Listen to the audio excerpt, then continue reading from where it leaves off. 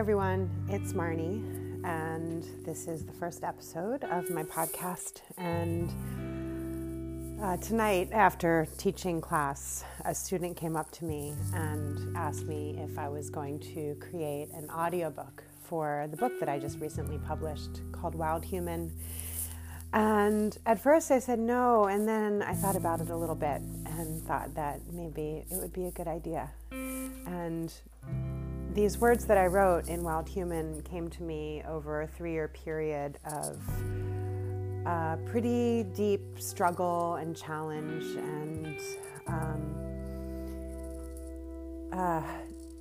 so I'd go to my room and I'd get on my phone and I'd get on Instagram, and I made a commitment to myself that I would share my inner experience with the people who were reading my stuff on Instagram in a way that would in some way uplift and inspire them. And what I've learned over the many years that I've been practicing yoga and doing deep inner work, really that started when I was in my early teens, is that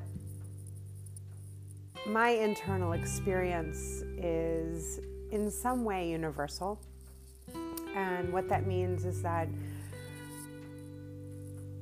my experience of being human is going to be very similar of your experience of being human, even though often we struggle to kind of bridge our interiors, and really we will never know what is going on inside another person.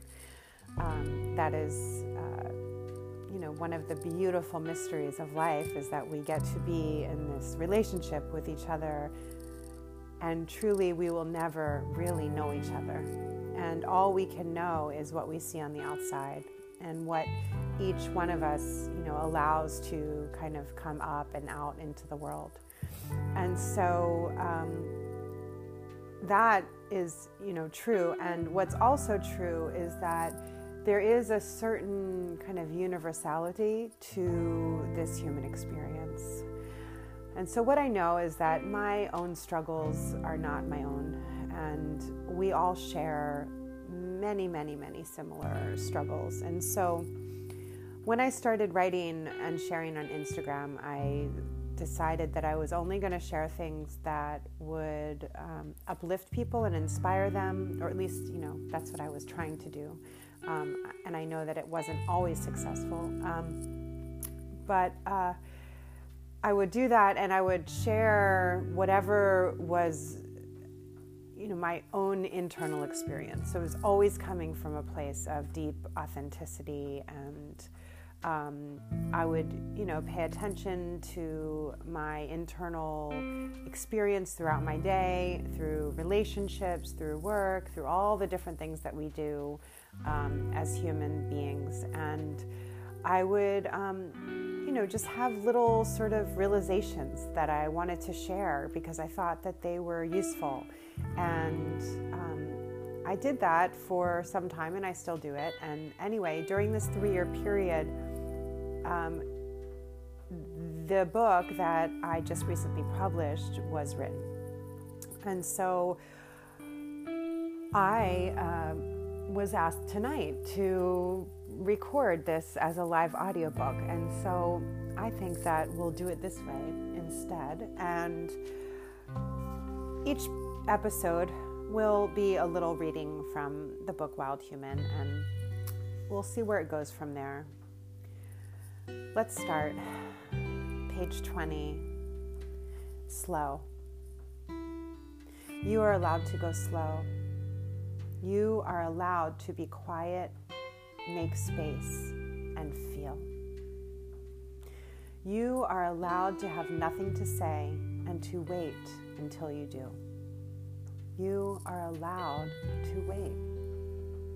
You can just breathe sometimes and watch and see. You can be open to whatever comes next. You cannot know, and you can want. You can be okay with your wanting. You can sit in your agitation, breathe into your irritability, and cry in your grief. You can wait for the truth. You can watch how you make up stories and love yourself and wait until the true one reveals itself. You can do all kinds of things slowly.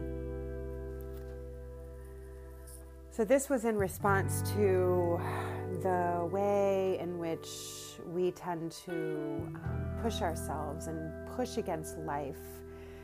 And I notice when I'm pushing against life, when I'm trying to force things to happen. I can feel it in my body, I can feel it in my breath, I can feel it in my energy. And the work that I do is rushed, and it's not thorough, and it's not in relationship to my authentic experience. And I think in our culture, we tend to push against life in not so healthy ways. And it creates all kind of disease and disconnection and misinterpretations and miscommunications. And this little passage came from my longing to allow myself to slow down and to really respect the way that life is a miracle, and that it's worth it to take our time and to tend to the things that seek no attention, and to allow spaces to open up in sort of unexpected ways. And spaces don't open up in unexpected ways when we're moving fast, when we're trying to do 5 things at once, when we're trying to pass over the sacred thresholds that present themselves, when we try to bang down doors to skip over the steps that it takes to get from point A to point B.